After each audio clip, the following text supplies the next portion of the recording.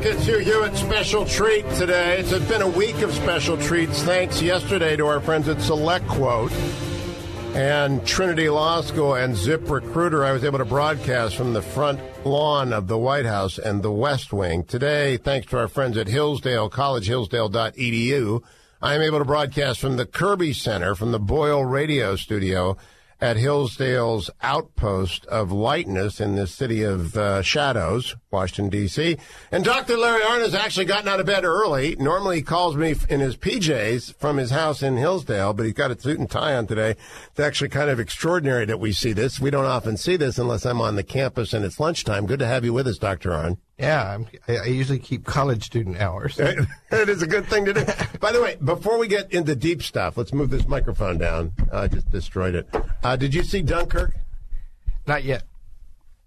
How can you not have seen it yet? I've been busy. My wife, I almost used a bad phrase. My wife and I are not in the same town this week, and I have to see it with her because that's true. Her father was there. I cannot wait to hear more about where he was on the beach and how long, but I may ask Mrs. Arnn about that. Do you know which beach he or where he was and which day he got off? Yeah, it's one long string of a beach, and he was more or less in the middle with the Coldstream Guards, and he got there on, the 28th of May, and he left on the 4th of June, the last day anybody left. That means every Stuka that came over, he heard. That's right. And every Spitfire that came to the defense he saw. It's a really quite an ennobling movie. However, it has one huge flaw. You know who's not in the movie? Yeah, I know. Churchill. Now, they did show the preview for the Churchill movie that you approve of, and it looks fabulous. It's going to be dynamite. It's going to be awesome. There's Gary Oldman and Doug Urbanski. I've known Doug Urbanski for a long time. He's a producer.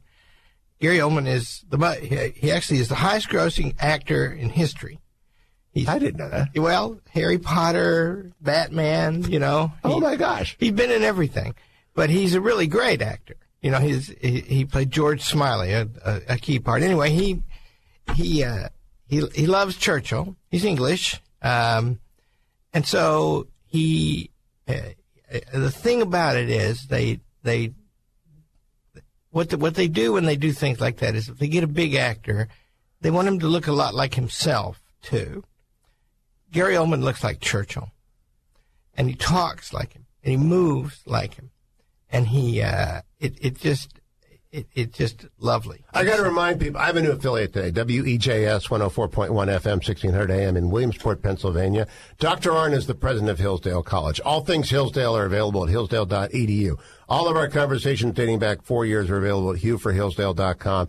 And he was part of the official Churchill biography team led by Sir Martin Gilbert for many years. I mean, this is like 60 years ago because the man's 80 years old. Now, what years did you work on the Churchill Project? Well, you're still working on the Churchill Project. 1977 to 2017. 2000. So you have been at this a bit. That's right. All right. Yeah, so now, why do you suppose people are surprised that Dunkirk is doing so well? And they are. They said, wow. Everybody went and saw Dunkirk last week. This isn't supposed to be the kind of movie that works in the summer. It doesn't have Spider-Man in it. Why do you think they're drawn to it? Well, of course, it's this fabulous story. The criticism, I haven't seen the movie, but the criticism I hear of the movie is it's not identified enough who the good guys are and who the bad guys are. That's what Leaving Churchill Out is about. Apparently you don't see the swastika on the German planes. You don't see the Germans, no. And so what's it about? Right. Well, this terrible force is taking over Europe, and what that means is rounding people up and incinerating them. And they're coming, and they're taking France right now. And the thing is, the British Army is over there in alliance with the French and the Belgians. And is it going to get home? And it changes the world if it gets home. There are 400,000 of them. It's not so many. Britain never has a big army. And they got home without their weapons. But the fact that they got home and they had rifles meant that it had to be a serious invasion, and that made them vulnerable to the Navy and the Air Force. Yeah, I think it's because it's a story of courage. Genuine, real deal. Not superhero courage, though that models the real thing, and that's why it's attractive. It's an intimation of the real deal. but it is courageous to stand on that beach. Some don't make it. They're not courageous. They act cowardly. Mm-hmm. And it's a real test of mettle, and people are inspired when they see it in other people. That's why I think it works. It's real. It actually happened. I'll tell you, so a quick little Churchill story you'll like. Churchill, gave a wonderful speech after Dunkirk, and then he reminded everybody that wars are not won by evacuations. And then later, this is in 1942, late in the year, am I getting it wrong, 43, Battle of El Alamein, which is really the first... 42, which is the first big battle that the British won.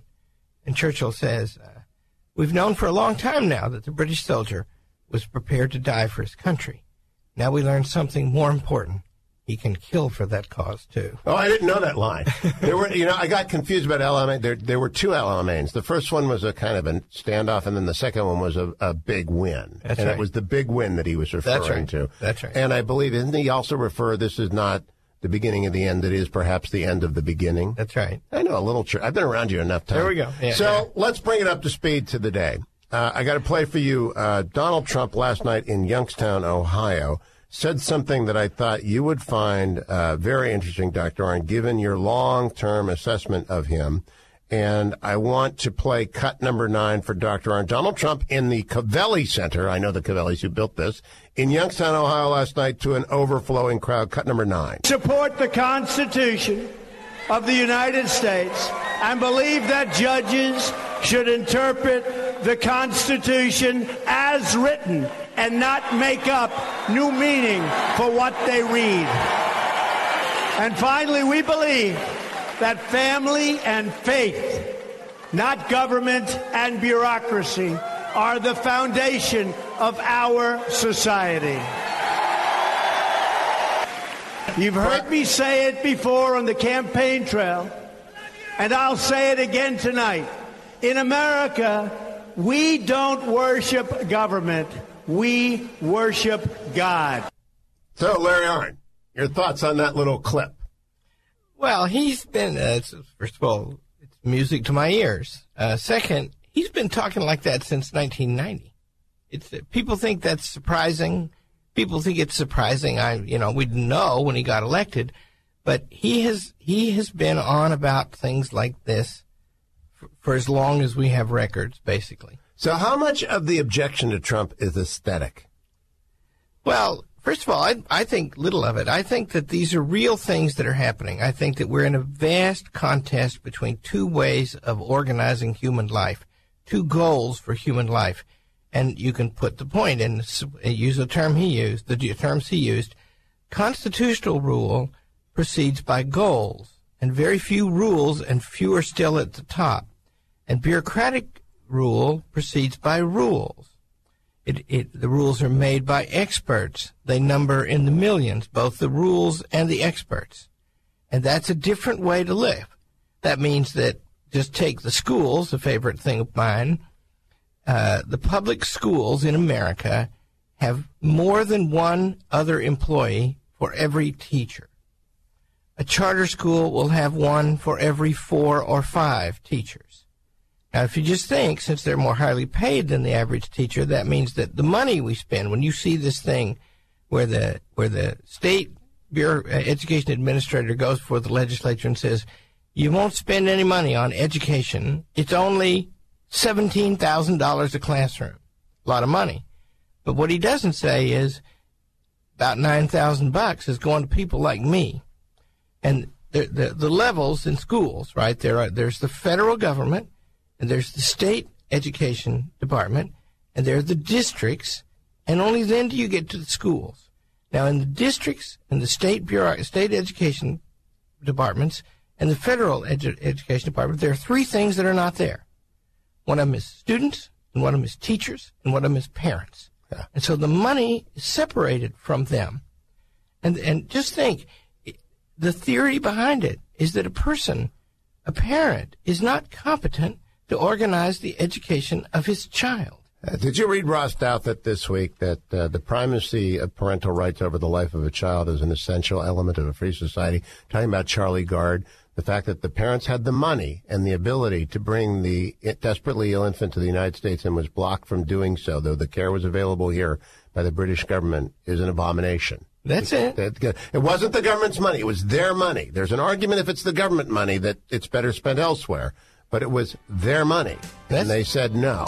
Ross is very, very right about that. I'll be back with Dr. Larry Arnn from Hillsdale College's Boyle Radio Studio.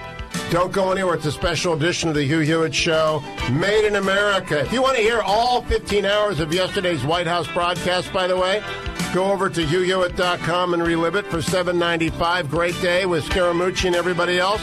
Stay tuned to the Hugh Hewitt Show.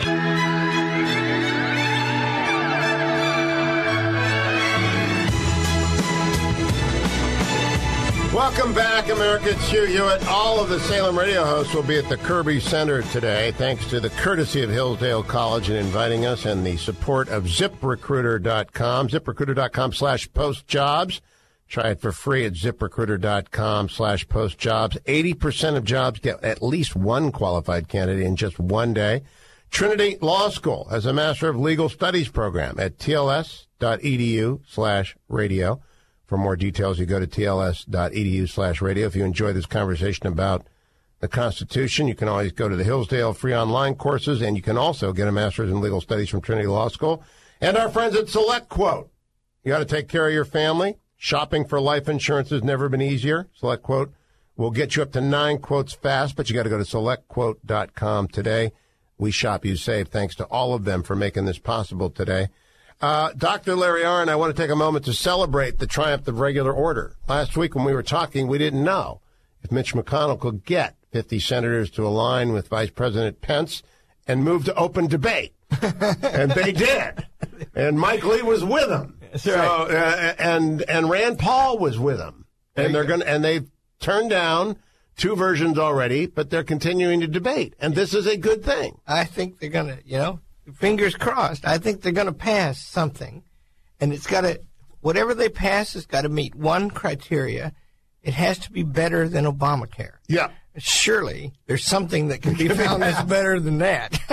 Well, they're talking about the so-called skinny bill and a conference committee. You mentioned last week, it has been the practice of the United States for centuries that the House passes a bill, the Senate takes it up, passes a different bill, and then they meet in a conference.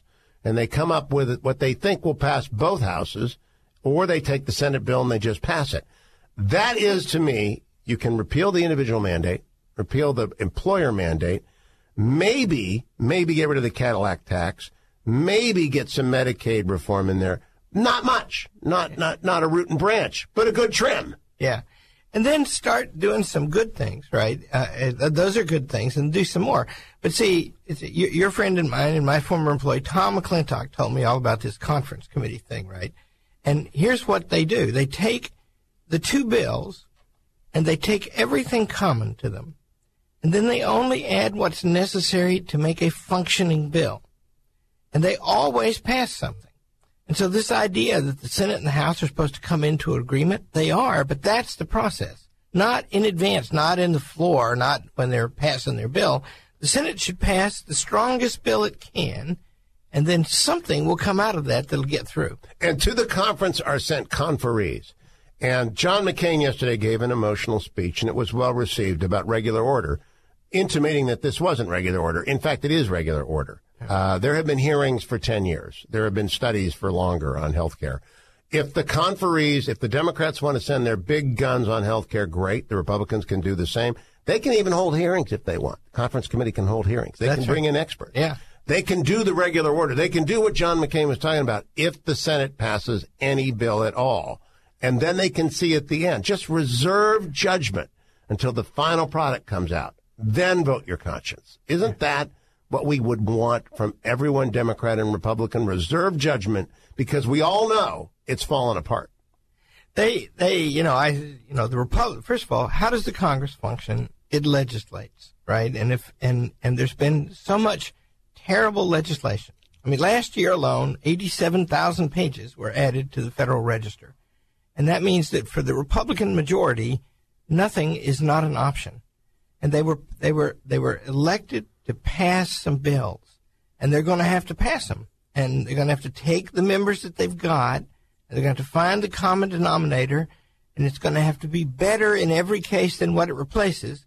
But those are not high standards. They must be able to do that. Now, I'm an optimist about tax reform given the vote yesterday, 51-50. I'm an optimist that they are actually beginning to feel the urgency of the moment, which I'm dismayed by the lack, and we'll talk about this afterwards. I asked Anthony Scaramucci yesterday, where are the judges? Where are the judges? That's not a congressional problem if they're not nominated. It's a congressional problem if they're nominated and not moving, but they're not nominated. Do you expect some movement out of Team Trump? This will bring us to Sessions after the break, but do you expect them to get their act together on judges? Well, the latest word I hear is that they've got a bunch of them going forward, and that across the board on appointments, they're much more active. All right, I hope you're right. Dr. Larry Arnn and I will be right back. Hillsdale.edu, America. Go sign up for Imprimis during the break. You'll thank me. Stay tuned. It's the Hugh Hewitt Show.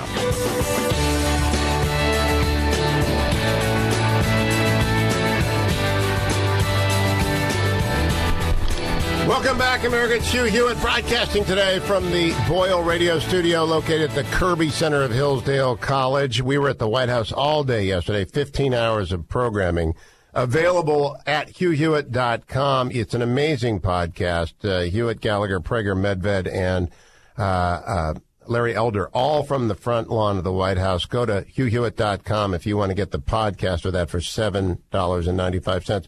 Dr. Larry Arnn, I want to play for you the back and forth between the Attorney General and the President of the United States.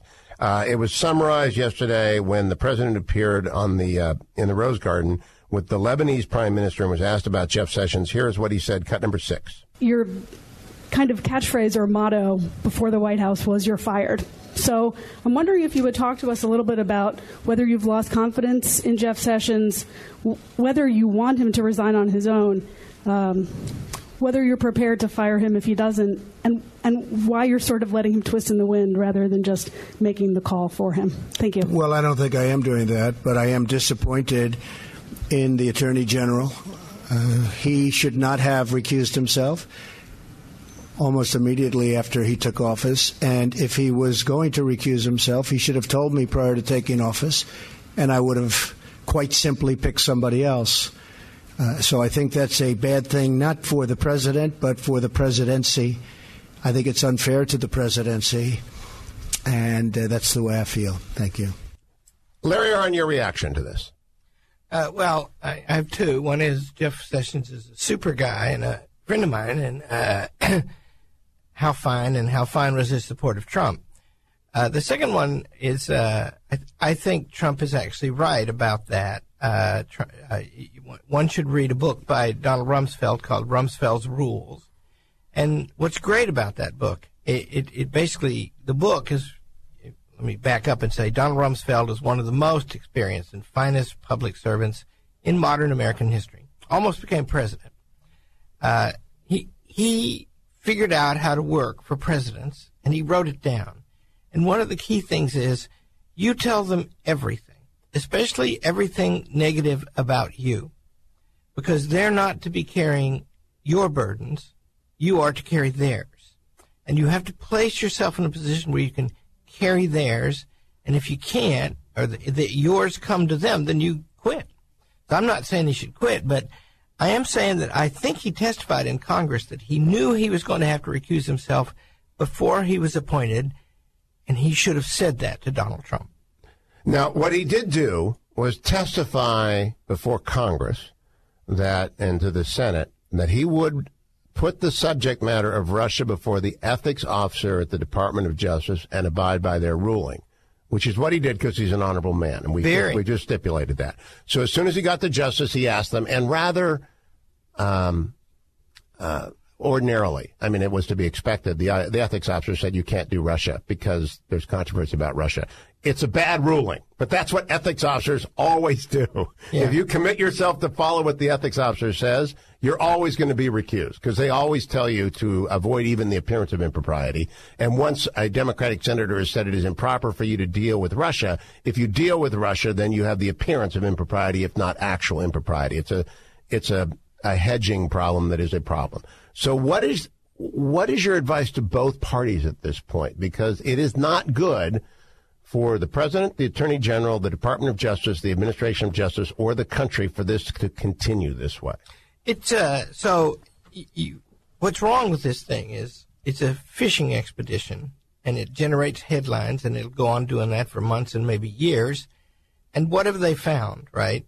And meanwhile, the business of the nation is disrupted. So if you just step back and put this in context, how do you control the president of the United States?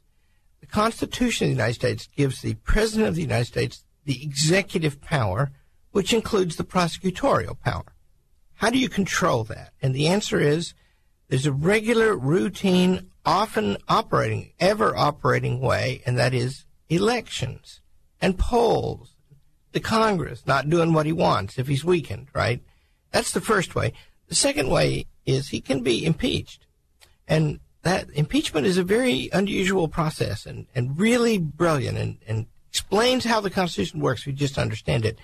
It is both a political and a legal process. That means that people have real political authority. The House of Representatives must bring charges.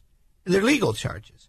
And then there's a trial in front of other people who have real political authority, the same kind of delegation from the people that the president enjoys in the Senate. So that's how you would deal with it. And all of this can only be a precursor to that and maybe even force that. And that puts a lot of power in the hands of a private person, Robert Mueller. And there is a regulation that provides for the special counsel.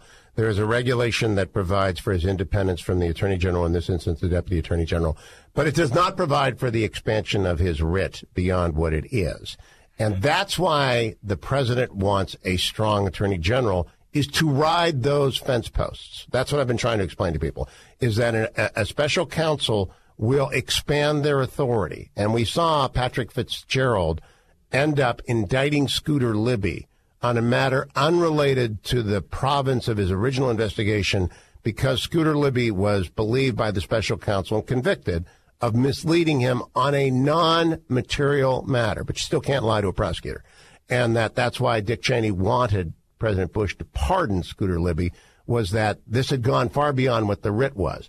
And so what the president wants is an attorney general who will ride those fences, and he doesn't have one right now.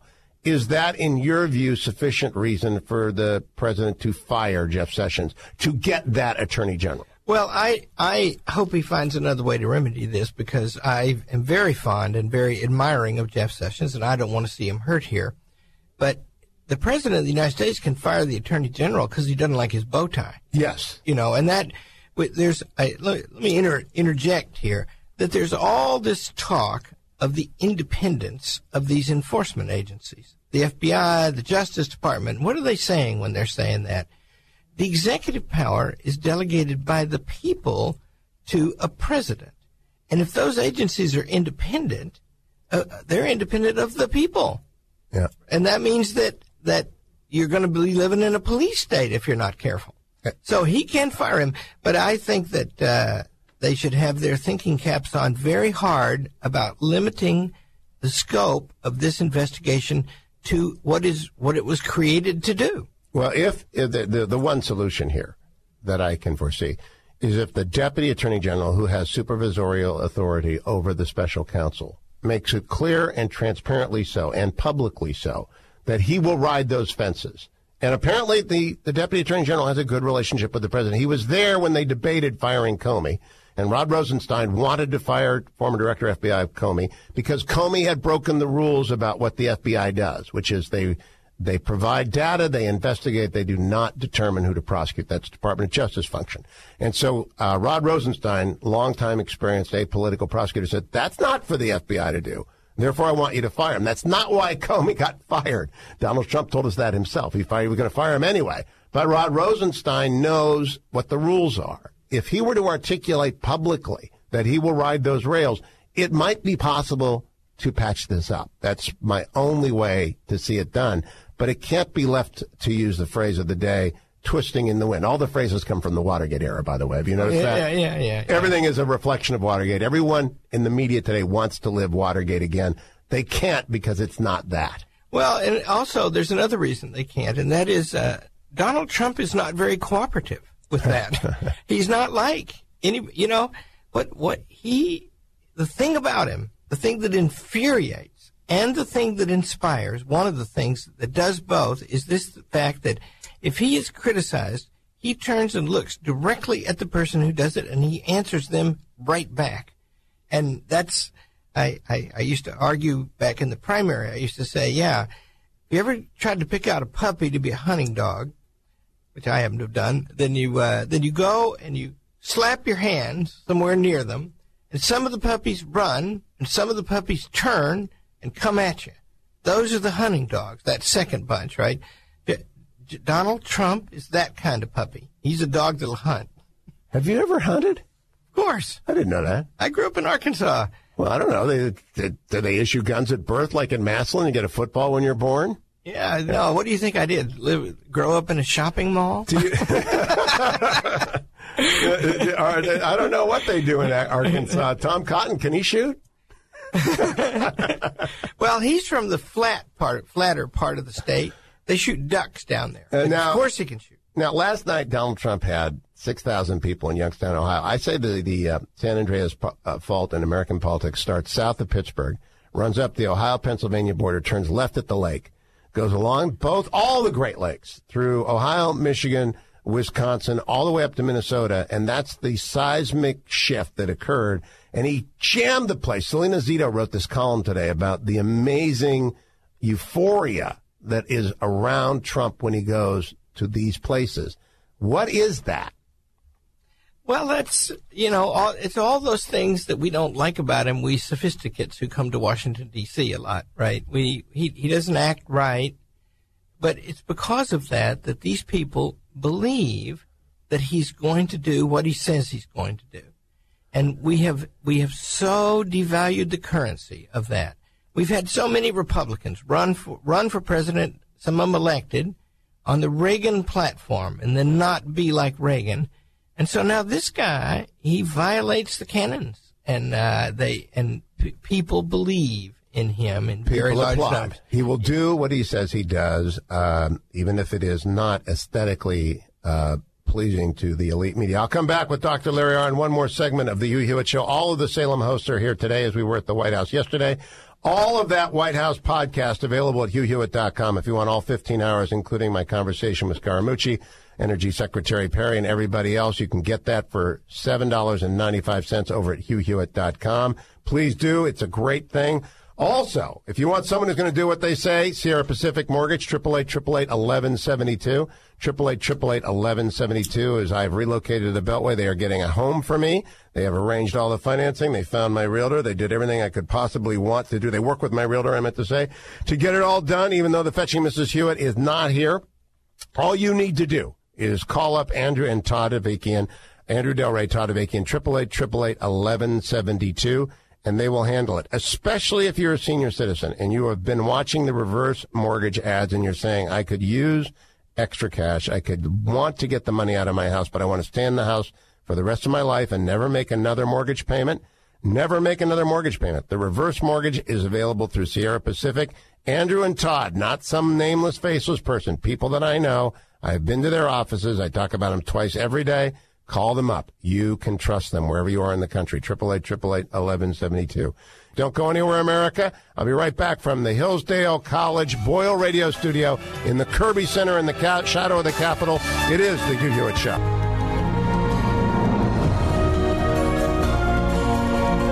Welcome back, America. It's Hugh Hewitt from the Kirby Center, the Boyle Radio Studio in Hillsdale College. It's a wonderful lantern of freedom inside of the Beltway. Dr. Larry Arnn was at the Aussie Fest. Dr. Larry Arnn is president of Hillsdale College. All things Hillsdale available at hillsdale.edu. All of our conversations dating back 4 years at Hillsdale, HughforHillsdale.com. Aussie Fest is a high-tech, Aussie.com is a new news service. And so they have a festival of ideas in New York City. I went to it. Two things happened. I mentioned Kamala Harris in passing. Spontaneous, huge, large outpouring of enthusiasm, standing ovation, cheering, etc. I was unaware that she had traveled, the phenomenon that she has had traveled beyond California. I think she's going to be their nominee, number one. Number two, tech people think they know everything. And this is a dangerous thing in the country. They believe that because they do have a set of skills, Google, Amazon, that they have succeeded in Silicon Valley, they think they know governing. What's the fallacy there? Well, it's very basic, right? So first of all, technology comes from the combination of two words. One is the word for reason, and the other is the word for art, techne. Now, art, we get artificial from the word art. Art is everything of human making. So the point about technology is it always has a product outside itself, and its purpose is to produce that product, so the product is higher than the activity of producing it. So to know technology is not to know ends, it's to know means. It's actually a confined kind of understanding. That's in the first paragraph of Aristotle's Ethics. He says, every art, every choice, every four things aims at some good. Beautifully said, the good is that which all things aim. And then he says, the goods are arranged, he said. So there's a bridle maker, and he makes bridles. The bridle making is for the bridle. But the bridle is for horsemanship. And horsemanship is for cavalry. And cavalry is for victory. And only when you get to victory, you get to an ultimate end. So people who come forth, having made billions in technology, are actually only experts at the wielding and use of power. And if they think that is the end, then they don't understand it, but they have principles that are not so far from either Adolf Hitler or Joseph Stalin. Because power is to itself not particularly a good thing. It can be a good thing. Yeah. It can be employed the correct way. But it does usually require humility to do that right. And I'm reminded of when Winston Churchill lost the 1945 election, he was out of number 10 that day. Yeah, and he never blamed the people, right? So the charm, first of all, if you think that human life is going to remain human and get over the fact that we have to contemplate our deaths and therefore the purpose of our lives, and understand we're the only creatures we know of in that situation, right? We have bodies just like dogs, and the bodies perish. But unlike the dogs, we know it. And we're choosing all the time. Churchill writes, in 50 years hence, that you can imagine, this is very apposite, right? You can imagine generations to come that will know pleasures wider than we've ever known, can live as long as they want, and can go anywhere in the universe they want. Interplanetary, he says. But what would be the good of all that to them, he said, because he said those questions would still remain. What are we for? Why are we here? And we take our comfort from those questions. To answer them and seek to answer them is what it is to be human. So everything's being turned into an engineering project today. If you put these tech engineers in charge of the society, Lord knows what they'll do, unless outside their knowledge of technology, they get knowledge of the ends of things. And they will have to humble themselves to get that knowledge, because it is humbling to read your Plato or your Aristotle. And to do it over and over and over again. I'm not sure anyone from Tech Central has done that. I don't know that it wouldn't be useful to run a Hillsdale dialogue center in Silicon Valley for those. Mark Zuckerberg, who seems like a very nice fellow, has been out running into people. He's running for president as well as Kamala Harris. How do you think that's going to go? They've been somewhat mocked in the media, his encounters with real people in Iowa. How do you think that's going to go? A billionaire who wants to be president. We have one. Well, I would have said a year ago that what I said about Donald Trump when I first encountered him, and that is nobody like him ever got elected president of the United States. But Donald Trump said things to them that spoke to them in their hearts, right? And seemed true to them, right? Can Zuckerberg do that? Well, I only know he hasn't done it yet. By the way, I don't know him, but I understand that Peter Thiel, who is originally a partner of Elon Musk, is a wonderful guy, and knows a lot of these arguments, maybe he ought to be the guy. Maybe, well, he's not going to run against Trump. He likes Trump. We will see. Yeah. Dr. Arnn, thank you for welcoming us into your abode here at the Kirby Center in the Boyle Radio Studio. I will talk to you on Friday in the regular Hillsdale Dialogue. We're tackling Article 1 of the Constitution. We begin our march through the Constitution. It could not be more timely. Thanks as well, Scott, for engineering this, and to Mike Gallagher, who comes next. Stay tuned, America, all day long with Salem Radio from the Hillsdale College Kirby Center, and I'll be back tomorrow from Colorado Springs. Talk to you then.